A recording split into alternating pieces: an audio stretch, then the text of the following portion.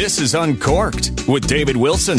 It's one of the very best ways to get the most out of your wine, and it has little to do with the grapes or winemaking techniques. It's really all about eye-hand coordination, with some physics thrown in after this. Legendary winemaker Mike Gergich, the man who produced the Chardonnay that won the historic Judgment of Paris in 1976, once told me that it's better to drink wine than water. Why?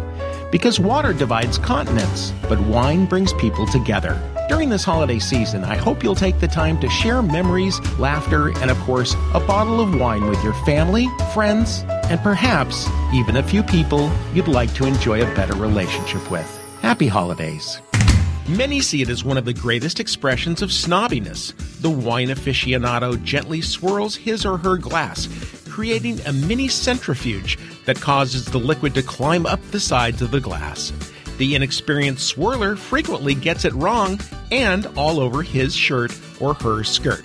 A new study by the École Polytechnique Fédérale de Lausanne in Switzerland has revealed the physics behind that incessant swirling.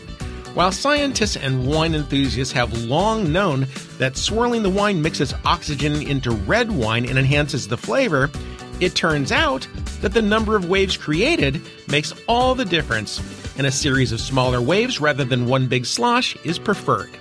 But it all comes down to three factors: the amount of wine poured into the glass's shape and diameter, and the width and force of the circular motion. Get all these factors just right and you will improve your wine drinking experience. Or you could just say, to heck with science, and do it your own way. Just remember, a series of small waves, not one big slosh that you will later have to wash. This is David Wilson, Uncorked.